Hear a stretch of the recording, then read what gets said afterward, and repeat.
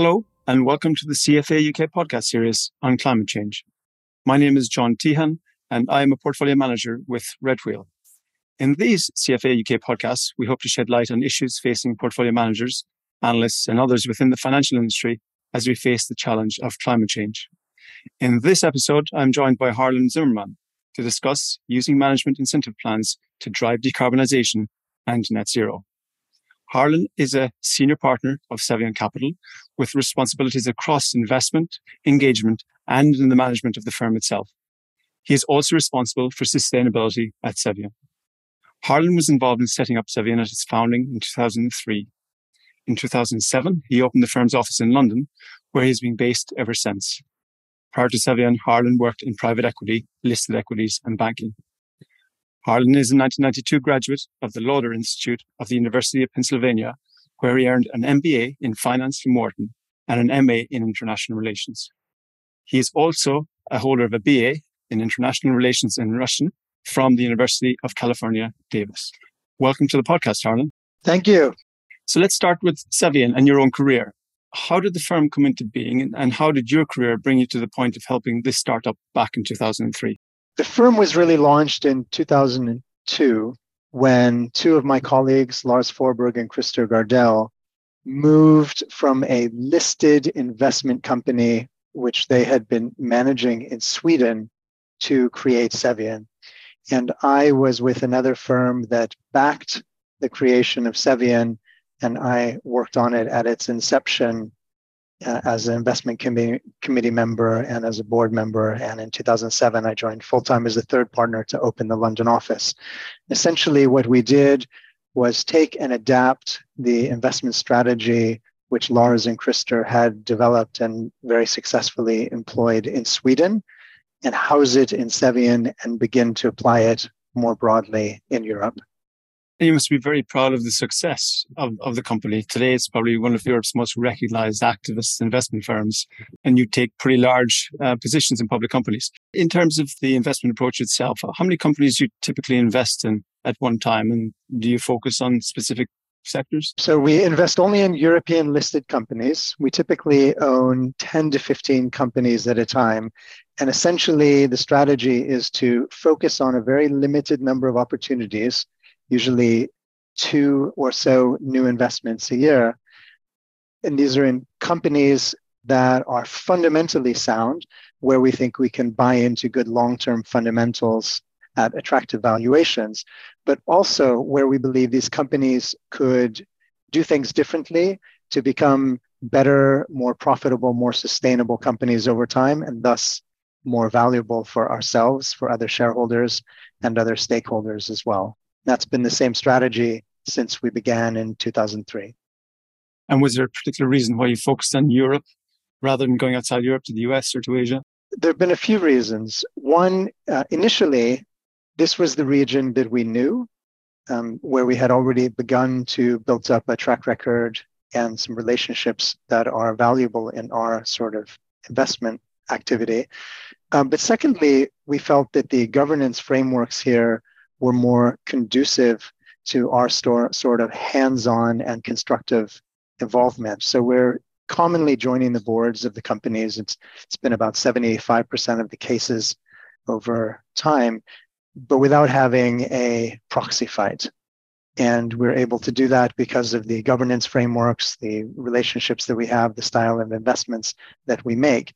One big distinction, as I guess most listeners will know, between most European companies and US companies is the separation of power between the chair and the CEO, whereas in many, many cases in the US, still the chair and CEO are the same person. In Europe, that's not so common. And effectively, what we see ourselves as doing in many cases is going in and help the board do a better job in its role of helping set the strategy for the company and ensure that there's the right ambition level and the right accountability to drive long-term performance. In terms of your own career, we've mentioned you've done listed equities and private equity. Cevian is focused on listed equities. Often people go the other direction. So from your perspective, what was the attractiveness of going from perhaps private equity into the listed side?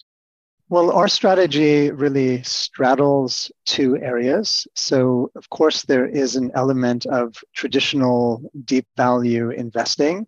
So, doing quite intensive analysis on companies that will often include 100, 150 meetings with people in the ecosystem of the company before we make an investment. But the second and third aspects of it are the adding value to the company. So, identifying concrete measures, typically strategy and structure changes, operational improvements, financial improvements, used to be governance improvements, and now we'd say ESG improvements more broadly to make those companies better and more valuable. So that's an aspect of private equity. And then the third aspect is the making it happen, which is a separate category that is maybe a little less scientific, but it's one of the interesting aspects of what we do, having to analyze the receptiveness for change across the entire ecosystem of the company. So we kind of straddle both worlds, and with this extra component, and it's made it very interesting for me, and I would say also for my fellow partners. There are 13 of us, and on average, we have a tenure at Cevian of 15 years. So in essence, we like what we're doing, and it's been sufficiently successful for us, at least, that we want to continue doing it. You said 100 to 150 meetings before you make an investment. That's quite an engagement before you get involved. Yeah, it works for us. It's not, I just want to say, not my compliance people would want me to say that's not in every single case, but that's in the majority.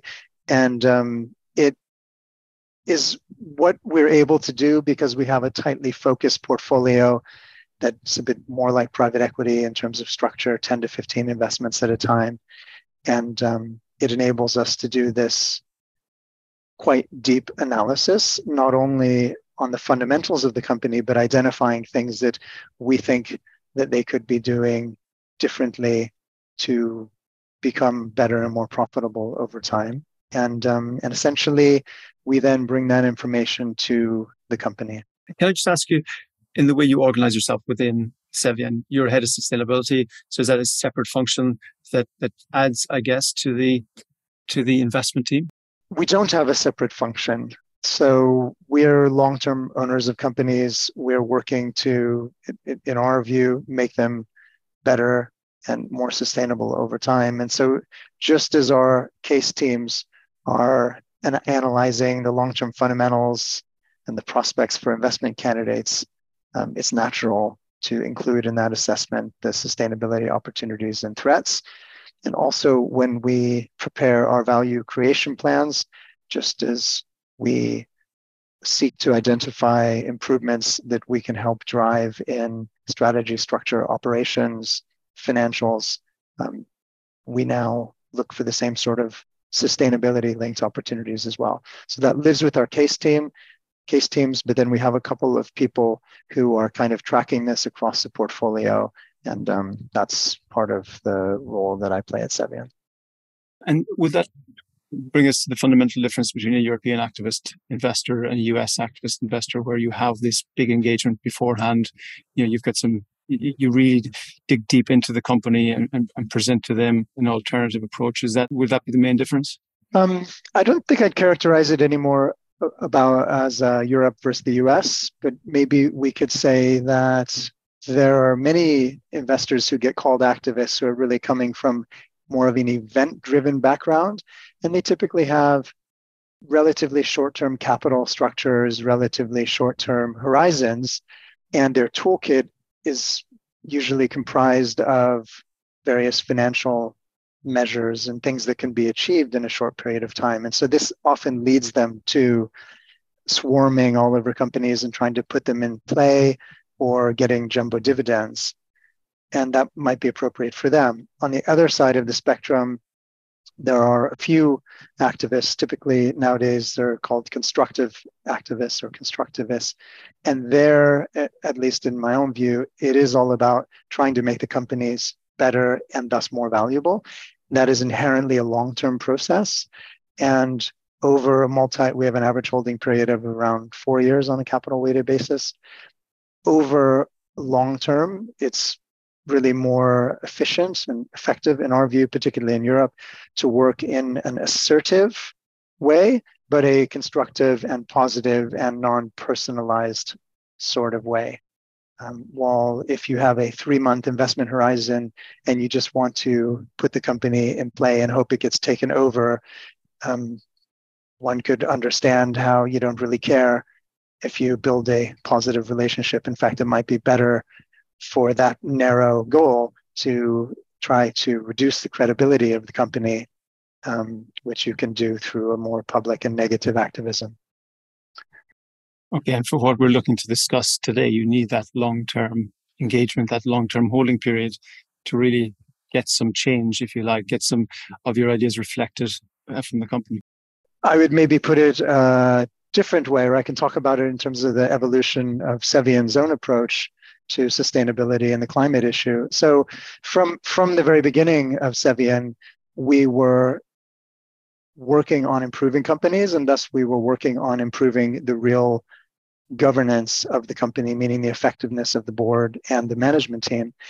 And the S and the E factors for us were really primarily risk factors that we could just stay away from because we had the luxury of this tightly focused portfolio. But about 4 or 5 years ago, we could see that the E and the S, and I think in Europe especially the E, were becoming more and more important for our companies across their businesses. And as long-term owners, we needed to ensure that our companies were grasping the opportunities associated with this and dealing with the risks and, say, getting their productive capabilities in line for potentially higher carbon taxes and input prices and things of that nature. And what we found even in our own companies was a bit too much greenwashing and a bit not enough action. Maybe talk, maybe nice sustainability reports, but we were not satisfied. And we looked more broadly past our own portfolio and we saw that, well, actually, this is more or less the average company in Europe today. And in our experience of working to improve companies over the years, one of the key tools that we have used is improving alignment with management teams through the use of incentive packages and making sure that all of our companies historically have had incentive packages, but we often found that they were not measuring the right things and they were ineffective in driving the outcomes that we as long-term owners actually wanted. So we would work to change those, whether we were in the board or not. So when we saw this issue of too much greenwashing and not enough real action, it was natural for us to think about the role of incentives. And here we came across a quite simple realization in retrospect, which is if we take climate measures, these are measures that are going to bite in terms of targets 10, 15, 20 years in the future. And the average tenure of a CEO in the UK today is 4 years, according to the most recent data I've seen. And so it occurred to us, isn't it really almost crazy to expect CEOs who are in place today, who are going to be gone in a couple of years on average, to do what is necessary today in terms of investments that may be costly and that may have payback over a decade, or get out of dirty businesses, or position themselves for an environment 10 years out in the future. Isn't it crazy to think that they're going to do that driven by just their morality? Or in my case, I don't believe these things are reflected in the share price of today. And therefore, we started to work on using incentive plans as a way to anchor the necessary steps towards these long-term goals during the tenures of current CEOs. And so maybe just before we dive into some of the detail, just go back up a little. Obviously, you've got the experience at Cevian using REM over a long period of time. Charlie Munger said, show me the incentives and I'll show you the outcome. And Financial incentives are obviously very important, but they're not the only incentives. There's management that cares about their legacy, about their reputation, and some genuinely do care. Many do care about other stakeholders like employees and customers.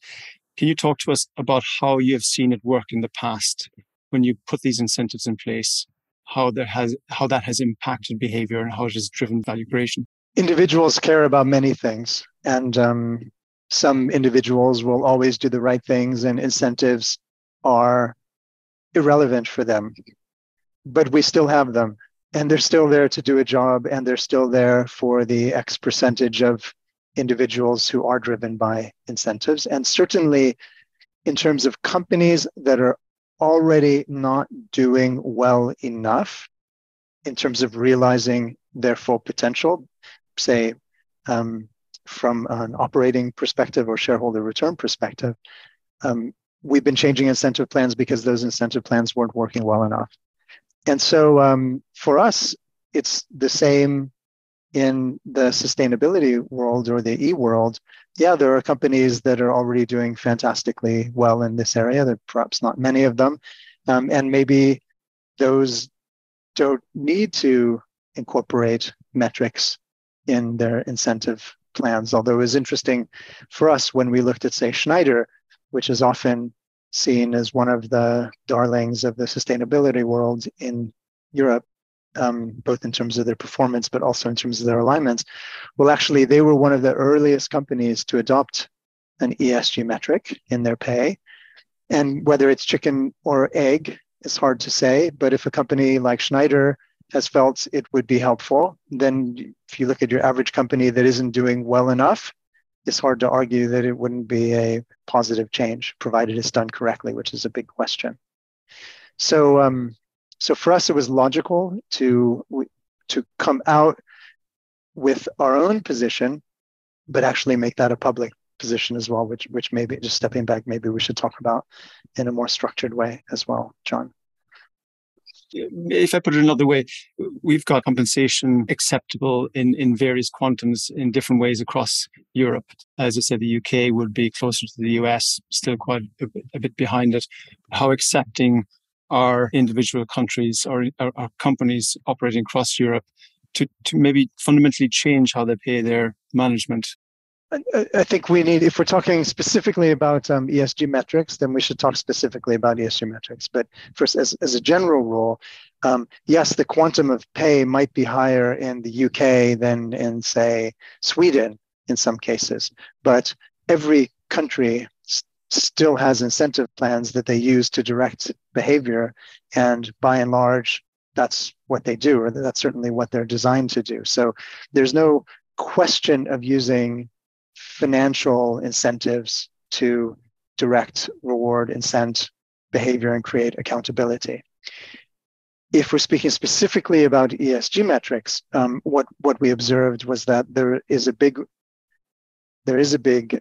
range in terms of how common the metrics are, and there's a first glance and then there's a deeper look. The UK was an earlier adopter in terms of adding ESG-related metrics to pay compared to the other countries in Europe. France was also very advanced, but in many cases, we would say the quality of those metrics made them practically useless in terms of driving real sustainability change.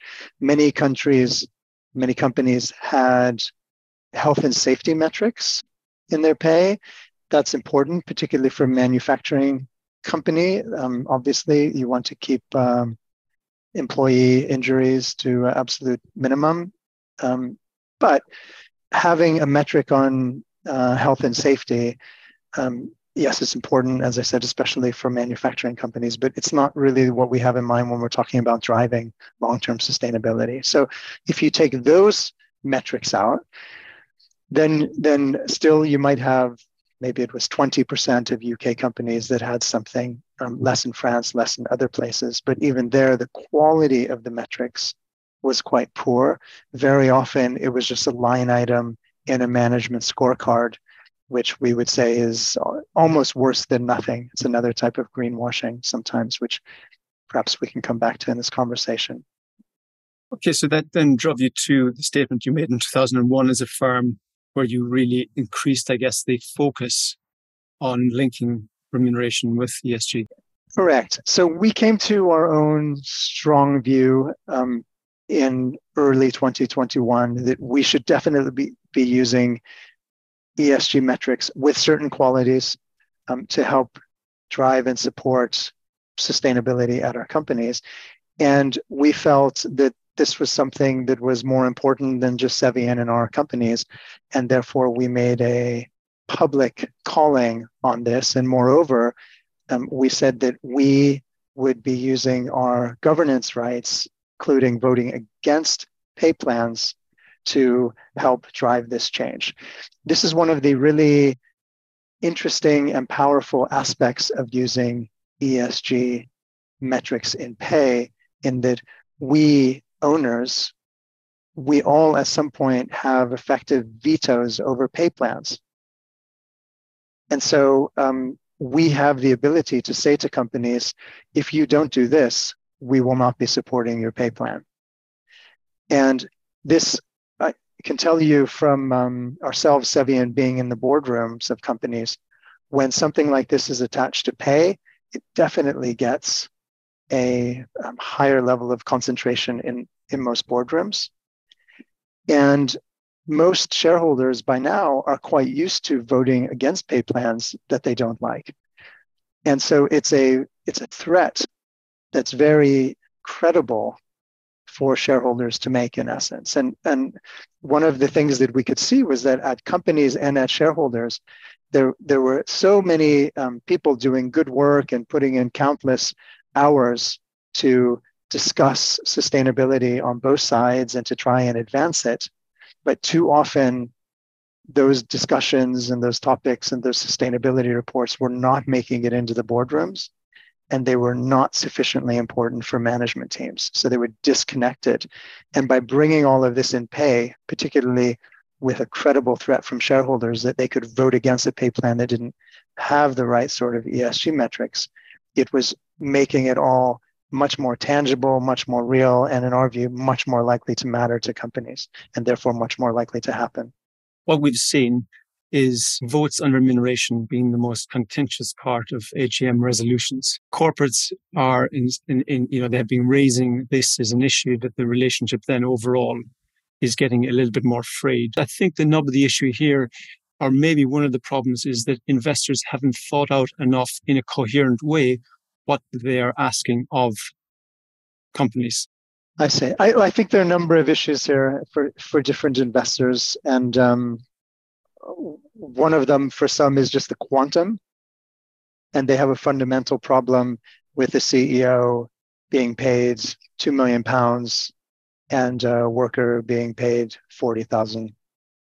And it's easy to understand that issue. Of course, companies have lots of arguments on the other side in terms of how the pay needs to be competitive, et cetera. But that's definitely one of the major issues, particularly in the cost of living crisis that we're in the midst of. Secondly, though, is a question of whether the alignment is correct and whether the plans are good enough. And definitely, in companies that we have looked at that at least have not been performing well enough, we can often see a history of poor alignment and peer groups that are not appropriate and incentive plans that are targeting the right things.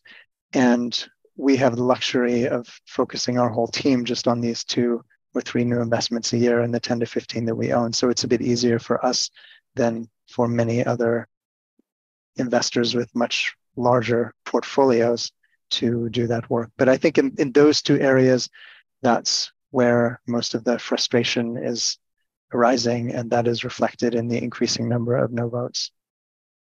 We'll come on to the framework that you've helped develop in a moment, but I do think that is a problem where we're such a disparate group of shareholders with different size investments, different amounts of the company that we own on behalf of our investors, that we all come to the table with different ideas, different levels of knowledge. And therefore, when we face the companies, we're asking them for different things. And I often think that the remuneration chair has got a very difficult job in balancing not only the needs and wants and desires of the management team, but also the shareholders that come with often very different ideas. I agree with you that they have a difficult job, and shareholders have many different views as we've discussed. And they have to make it acceptable for the management team. But the remuneration committee should be reflecting the strategy set by the board, depending on the country. Some people will tell you management team should be setting the strategy and the board should be ratifying it. Others will say, in our view, typically it's actually the board that should be setting the strategy. And that should then be reflected in the targets, and the ambition level should be high, absolutely. And so it is a difficult job.